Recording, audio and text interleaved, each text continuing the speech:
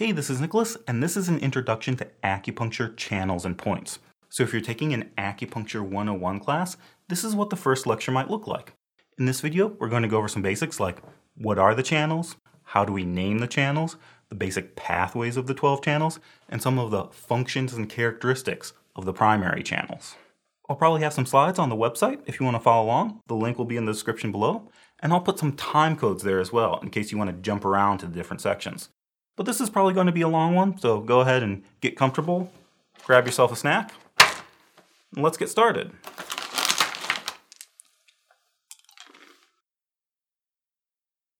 So when discussing channels for the first time, a convenient place to start is with this passage from chapter 17 of the Ling Shu, which says, "It is by virtue of the 12 channels that human life exists, that disease arises, that human beings can be treated and cured. The 12 channels are where beginners start and masters end. To beginners, it seems easy. The masters know how difficult it is." So this passage is highlighting a couple of interesting things. First, it's by virtue of the channels that human life exists. So what this means is the channels are an integral part of the body's anatomy and physiology. So we shouldn't just think of the channels and points like magic buttons that we press when somebody feels bad. Rather, the channels are a part of the body's normal functioning, and they're what keep us alive and healthy. Then it goes on to say that it's because of the channels that disease arises. So when there's some malfunction or imbalance or disharmony in the channel system, that's what makes us get sick or experience dis-ease. But luckily, there's a solution. When we get sick or experience disease, we can turn to the channels for treatment. So that's what we're doing as acupuncturists. We're using our knowledge of the channels to harmonize the body's systems, reestablish balance, and heal the body. So it's kind of like the channels are the cause of and solution to all of life's problems. And like the passage says, the channels are where beginners start and masters end. So this is our starting point. This is where we begin the study of acupuncture.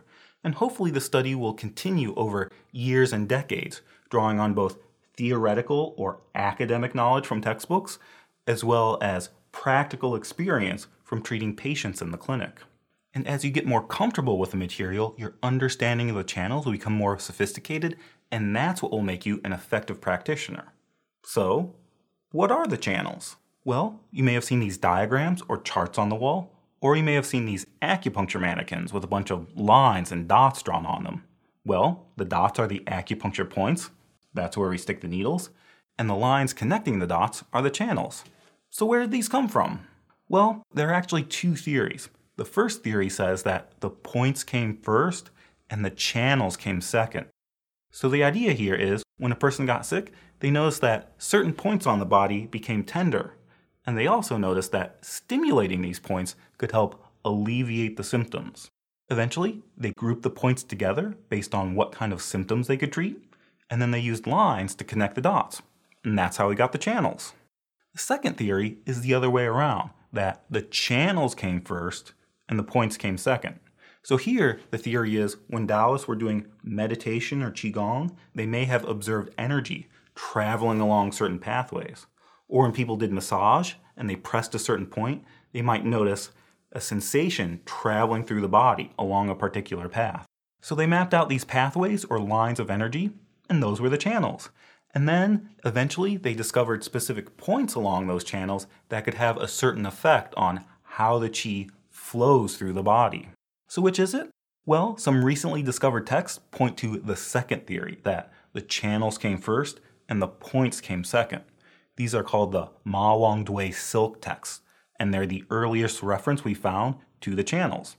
And basically, these are scrolls that had pictures of channels, but not points. So we're pretty sure that it's the channels that came first and the points came second. But either way, it seems that by the year 200 AD, at least 349 points had been mapped on the body. So we can say pretty confidently that a coherent system of channels and points has been around for at least 2,000 years. So that's an interesting history lesson, but it still leaves us with the question, what are the channels? Well, let's start by looking at the Chinese term for the channels, which is Jing Luo. Jing means channel, or path, or track, or route, and Luo means enmesh, or web, or net. So together, the term Jing Luo means channel network. So we can get more specific and say that the jing are the up and down vertical pathways, and the luo are the side to side horizontal pathways. So it's the jing and the luo together that make up this web or network which distributes qi and blood to the tissues of the body. Some other terms you might see here are the channels and collaterals, or the channels and network vessels. Now these are just different translations of the term jing luo depending on which book you're reading. So one traditional image that we used to illustrate this idea was weaving. If you're weaving on a loom or weaving a piece of silk, you have certain up and down threads called the warp. These threads are usually thicker and more tightly wound and form the structure of the piece. Then, the threads that you weave in between are called the weft or the woof. So these are the horizontal threads that fill in the spaces. So in this analogy, the jing are the warp or the up and down threads, and the luo are the weft or the side to side threads. And I just want to point this out here because you might occasionally see these terms come up in certain textbooks. For example, in our biology class, when you're reading Bensky's Materia Medica, you might see him use terms like greater yang warp disease. And you'll be like, what is a warp? What does that mean? Well, that's just the translation he likes to use for jing or channel. Another analogy we'll see used a lot here is the channels are like water pathways, like rivers or irrigation ditches. So just like in farming, you have a series of ditches or channels that irrigate the fields and provide water to the plants growing there. In the body, we have this network of channels that supply qi and blood to the organs and tissues. So the jing luo are irrigating the body's organs and tissues. And then another translation that gets used a lot in the West is meridian. This is like on a map. You have horizontal and vertical lines of longitude and latitude, and you can say that those lines are like the jing and the luo. Now personally, I don't really like the term meridian, either as an idea or a translation, because when you say meridian, you're talking about a coordinate system or an imaginary grid that helps you find a location. And that doesn't really convey the full idea of the channel system in the body. So when we say channel, it's like the English Channel. It's a waterway, it's a pathway through which things can flow. And that's what we're talking about when we say jing luo. So some people say meridian, but I prefer the word channel. So that's the term jing luo. And again, we can refer to these collectively as the channels and collaterals, the channels and network vessels, or more uncommonly, warp and woof. If we want to refer to them individually, we often call the jing the main channels or the primary channels, and the luo the luo connecting channels. And the differences between these two is something we'll get into more in the next video. For now, let's just say that there are 12 primary channels, one for each of the 12 organs, and there are 15 luo connecting channels, one for each of the 12 primary channels, plus extras for the ren, the du, and the great luo channel of the spleen. And again, that's something we'll get into more in the next video. So let's talk about how do we name the channels? Well, in the West, we tend to just name each channel after the organ it's associated with. There are 12 zangfu organs, 6 yin and 6 yang, and there are 12 primary channels. Now, each channel is associated with an organ, so we just say things like lung channel, spleen channel, gallbladder channel, and so on. But the Chinese way is a little bit different. We have different names for the channels based on the relative yinness or yangness of the channel. So there are 6 levels or 6 divisions. Taiyang, greater yang, Shaoyang, lesser yang, and Yangming, yang brightness, for the yang levels. Then Taiyin, greater yin, Shaoyin, lesser yin, and Jueyin, reverting yin or terminal yin, for the yin levels. So these are the 6 channels, the 6 levels, or the 6 divisions. Each of the 6 divisions has a hand section and a foot section. So 6 divisions, each with 2 sections, gives us the 12 channels. And that's how we name the channels. We can say things like the hand taiyang small intestine channel, or the foot taiyang UB channel, or the hand taiyin lung channel, or the foot taiyin spleen channel. So where did these names come from and what do they mean? Well, that's a little bit complicated. One explanation is it has to do with how the channels are positioned on the body. The back of the body is more yang, and the front of the body is more yin. So the more towards the back of the body the channel is, the more yang it is. And the more towards the front of the body, the more yin it is. So for example, on the outside of the arm, the channel in the posterior position is the greater yang or tai yang channel. Then in the middle is the lesser yang channel, and more towards the front is the yang brightness channel. So it's like we're going from yang to yin, or at least greater yang to lesser yang. On the inside of the arm, the channel towards the front is the tai yin or greater yin channel. Then we have the reverting yin channel and the lesser yin channel. So it's going from yin to yang, or greater yin to lesser yin. But then, on one side, shao yang is in the middle, but on the other side, shao yin is on the outside. Why is this? I don't really know. And why do we call it yang brightness instead of least yang or reverting yang? I don't really know. And then, to make it even more confusing, it turns out that some of the channels actually changed position depending on where you're looking on the body. So if you're confused by this explanation, that's okay. So am I. Another way to look at it is, instead of the position of the channels on the body, we're talking about the depth of the channels. And when you say depth, we're not just talking about physical depth, we're also talking about depth of function. So we'll say things like Tai Yang opens to the exterior, Yang Ming closes to the interior, and Shao Yang is the pivot between the two. So if that all sounds really weird and complicated and confusing, it kind of is. I feel like for this one, there's really no simple and straightforward explanation, and that's just kind of how Chinese medicine is sometimes. So if you want to know more about this, I might recommend that you read the book Applied Channel Theory by Wang Juyi. He has a whole chapter that goes into more detail about this. But for now, it's probably okay to just know that there are 6 levels, 3 yin and 3 yang, and these 6 levels give us the naming system for the 12 channels. And you'll need to be able to go back and forth between these 2 naming systems. So when I say hand yang ming, you'll need to know that that means large intestine channel. And when I say spleen, you'll need to know that that's the foot tai yin channel. Things like that. So why do we even have this naming system? Well, for one thing, it gives us a way to very clearly differentiate between the channel and the organ. So for example, we can have a disease of the large intestine organ, or we can have a disease of the large intestine channel. And it's important to be able to differentiate between the two. So if somebody has constipation, we might say that's a disorder of the large intestine organ. But if somebody has tennis elbow, we might say that it's the hand yang ming large intestine channel that's affected. The other thing is, it gives us a way to pair the channels. So in your fundamental classes, you probably talked about yin and yang paired organs. For example, the lung and large intestine are a yin-yang pair. The spleen and the stomach are a yin-yang pair. Well, we can do the same thing with the channels, but instead of calling it a yin-yang pair, we say it's an interior-exterior relationship. So, the Han-Tai-Yin lung channel has an interior-exterior relationship with the Han-Yang-Ming large intestine channel, because the lung and large intestine are yin-yang pairs. The lung channel runs on the inside of the arm, and the large intestine channel runs across from it on the outside of the arm. Both channels are associated with the metal phase, and they're both on the arm right across from each other. Another example, the foot Tai-Yin spleen channel has an interior-exterior relationship with the foot Yang Ming stomach channel. The spleen channel runs along the interior or medial aspect of the leg, and the stomach channel runs along the exterior or lateral aspect of the legs. So these 2 channels have an interior-exterior relationship.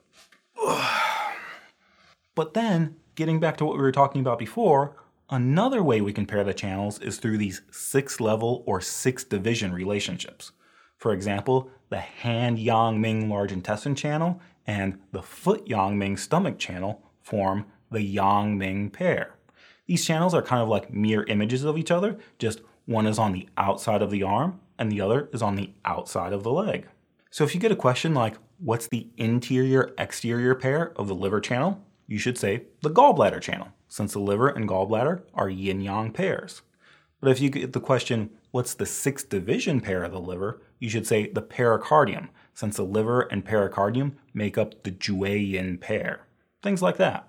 And just an extra note, when we talk about interior-exterior pairs, those are yin-yang pairs, and they're both on the same limb. So you're going to have a yin-yang pair that are both on the arm, or a yin-yang pair that are both on the leg.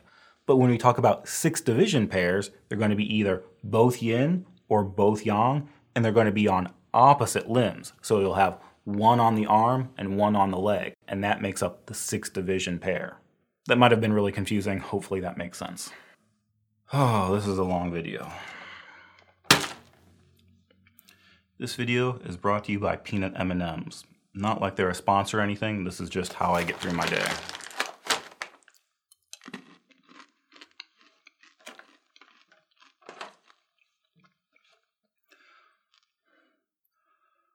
Next, we can talk about how the qi flows through the 12 channels. This is something you probably learned in your fundamentals class, that the qi flows through the 12 channels in a continuous circuit. From lung to large intestine, to stomach, spleen, heart, SI, UB, kidney, pericardium, sanja, gallbladder, liver, and then back to the lung. So this circuit, or the order of the channels, is just something that you're kind of going to have to know forever. And this is actually really a big deal, because way back in the beginning, in the time of the Ma Wangdui text, the channels were seen as separate entities. So you had a stomach channel, which contained stomach qi, and the kidney channel that contained kidney qi, and they were considered completely separate. But now, especially after the Nanjing came along, we say that there's one qi in the body that flows through the 12 channels in a continuous circuit. And that's why we can take the pulse at the wrist, and from this one location, we can know the state of the qi in all 12 channels, because they're all connected in this flow. Then, using this idea of a continuous circuit, we can talk about something called the circadian flow of qi. Basically, we take the order of the flow of qi through the 12 channels, and we line it up with the clock in 2-hour intervals, with the lung starting at 3 a.m. Now, when you look at this chart, don't get confused. Just because we say that the lung channel corresponds to 3 to 5 a.m., that doesn't mean that qi is only in the lung channel during that time. I mean, if that were true, the other tissues would die because they're not getting any qi. So instead, maybe you can think of it like tides that ebb and flow. So from 3 to 5 a.m., qi pours into the lung channel, qi is exuberant in the lung channel, or there's an abundance of qi in the lung channel. But there's still qi in all the channels all the time. So some people will use this diagnostically. For example, if a patient wakes up with a headache at 1 a.m. every day, that might mean there's something going on in the liver channel. Or some people will use this in treatment. So at certain times of day, they might be more likely to needle certain channels because those channels have more qi. And then this gives us another way that we can pair the channels. For example, the lung is 3 to 5 a.m. and the UB is 3 to 5 p.m. So we can call that a midday-midnight pair because they're opposite each other on the clock. So some practitioners might use points on the lung channel to treat the UB channel because of this relationship. Anyway, you might occasionally get some questions about this, like what is the time period associated with the spleen channel? But really, as long as you know the lung starts at 3 a.m. and you know the order of the qi flow, then you should be able to reconstruct this chart and get the right answer. And one last thing I want to emphasize about this, when we talk about the circadian flow, we're talking about the channels, not the organs. So sometimes people will post these cute graphics on Facebook talking about how certain times of the day are related to certain organs or organ activity, but that's not entirely accurate. The original text where this is mentioned talks about qi pouring into the channels at certain times of day, so this is a phenomenon that has to do with qi flow through the channels, not the organs. So how do we remember all of this information? Well, there's this neat little chart that can help us out. So if you're taking a test, it might be helpful to be able to recreate this chart on a sheet of scratch paper to help you answer certain questions. So here's how I do it. Let's start with the yin organs. First, I ask myself, what are the 2 sources of qi? Well, that would be the lung and the spleen. From the lung, we get qi from the air that we breathe in, and from the spleen, we get qi from the food that we eat. Anatomically, the lung is above the spleen, so we put the lung above the spleen. Then I ask myself, what are the 2 fires in the body? Well, the heart houses the sovereign fire, and the kidney houses the ministerial fire. The heart is in the upper jiao, and the kidney is in the lower jiao, so the heart is above the kidney. So we write down the heart above the kidney. And then the only 2 that are left are the liver and pericardium. We could say that both of these have a function of storing blood or you could just say that they're the ones that are left over. And again, the pericardium is in the chest above the liver, so we write the pericardium above the liver. So those are all the yin organs, so next we just have to fill in the yang pairs right across from them. So the lung is paired with the large intestine, the spleen is paired with the stomach, and so on. Then we can draw in the arrows like a snake, and this will give us the order of the qi flow through the 12 channels. Next, we can group the organs into pairs and write down their 6 division names. So on the yin side, it goes Taiyin, Shaoyin, Jueyin, and on the yang side, it's Yangming, Taiyang, Shaoyang.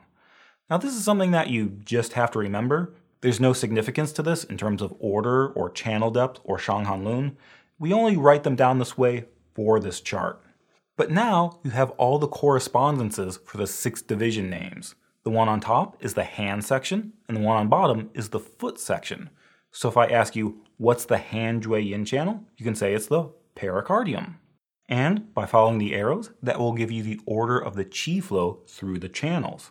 And if you remember that the lung corresponds to 3 to 5 a.m., you can fill in the other time periods, and now you have a table for the circadian flow. So after you've been doing this for a while, hopefully it will just become second nature. So like at this point, when somebody says foot Shao Yin, I just automatically know they're talking about the kidney channel. But in the beginning, it can be helpful to be able to recreate this chart, and that can help you answer any questions about 6 division names, 6 division pairs, the order of the flow of qi, or the correspondence between the channels and the clock. So that was all about the order in which the qi flows through the 12 channels. Next, let's talk about the actual pathways of the channels on the body. So the way the channels flow into one another on the body goes like this. It goes from chest to hand to face to foot, and then foot back to chest. And then it repeats. Chest to hand to face to foot to chest. And one more time. You can even do a dance. Chest to hand to face to foot to chest. So these 4 pathways are repeated 3 times to give us the 12 channels. So if we take these pathways and line it up with the order of qi flow, then that will give us the orientation of each of the 12 channels on the body. So the lung channel goes from chest to hand, the large intestine channel goes from hand to face, the stomach channel goes from face to foot, and the spleen channel goes from foot back to chest. And then it starts over again, with the heart channel going chest to hand, small intestine channel going hand to face, so on. So this is something we call the 3 circuits. And when we start learning the individual channels, we usually learn them in this order. Lung, large intestine, stomach, spleen, blah, blah, blah. So this can give you some idea of where the channels are located and in which direction they flow. So finally, let's just talk briefly about the functions of the channels. This is something we'll talk about in more detail in the next video when we talk about the secondary channels. But for now, let's at least introduce it so we can relate it to some of the things we talked about so far. First, we can say that the channels connect, link, balance, and harmonize the various parts of the body and make the body into an integrated whole. Remember, we said that the Jingluo are like a network or a web, and this web surrounds us and penetrates us and binds the body together. So this web or these pathways connect above and below, left and right, interior and exterior. They connect the organs to the tissues, they connect the organs to each other, and they balance out the yin and the yang of the various parts of the body. So rather than thinking of the body as a bunch of individual units that act independently, the channels are like the fiber optic cable connecting everything together and making it an integrated system. And besides just connecting everything, the channels also work as a distribution system. Remember, we said that the channels are like waterways or irrigation ditches, circulating qi and blood throughout the body and providing nourishment to the organs and tissues. So we said at the beginning, it is by virtue of the 12 channels that human life exists. This is what we're talking about. The channels form a web that connect everything together and also a distribution system that circulates qi and blood throughout the body. And then the channels also have a function of protecting the body.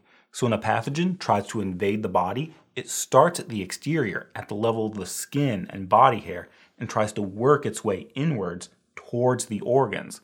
So the channels are there to prevent the pathogen from penetrating deeper in the body.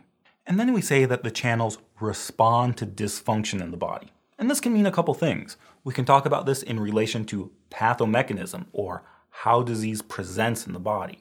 Remember in our passage, we said, it is by virtue of the 12 channels that disease arises.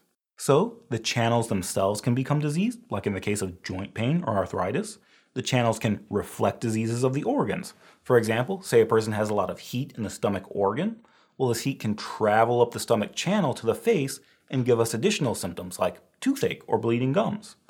Or the channels can transmit diseases to other channels or other organs. But when we say that the channels respond to dysfunction in the body, we can also use this diagnostically. So if a channel becomes diseased, we might notice a change in color along the channel, or we can feel for areas of heat or cold, or we can palpate for tenderness along the channel. So these changes in the channels can give us diagnostic information about the nature of the disease and where it's located in the body. And finally, we say that the channels transmit qi to the diseased area. And here we're talking about treatment. So again, from our passage at the beginning, it is by virtue of the 12 channels that human beings can be treated and illness can be cured.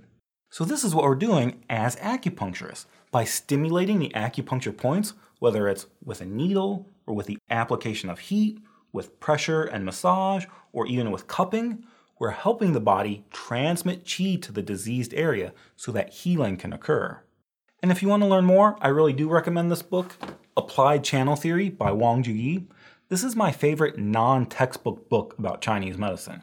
I mean, when I first read this book, it seemed like in every chapter there was something where I would say, "Oh my gosh, this makes so much sense. Why didn't anybody explain it to me this way before?"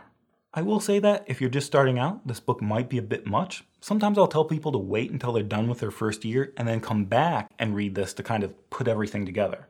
But it's very readable, it's easy to skip around to different sections if you want to, and it's something that you can read multiple times and get more out of it each time.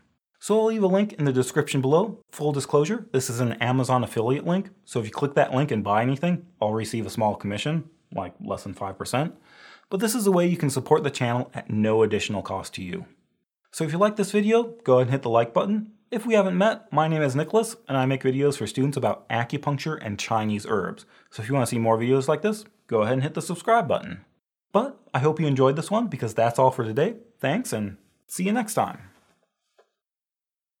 Hot sharing size, that's hilarious.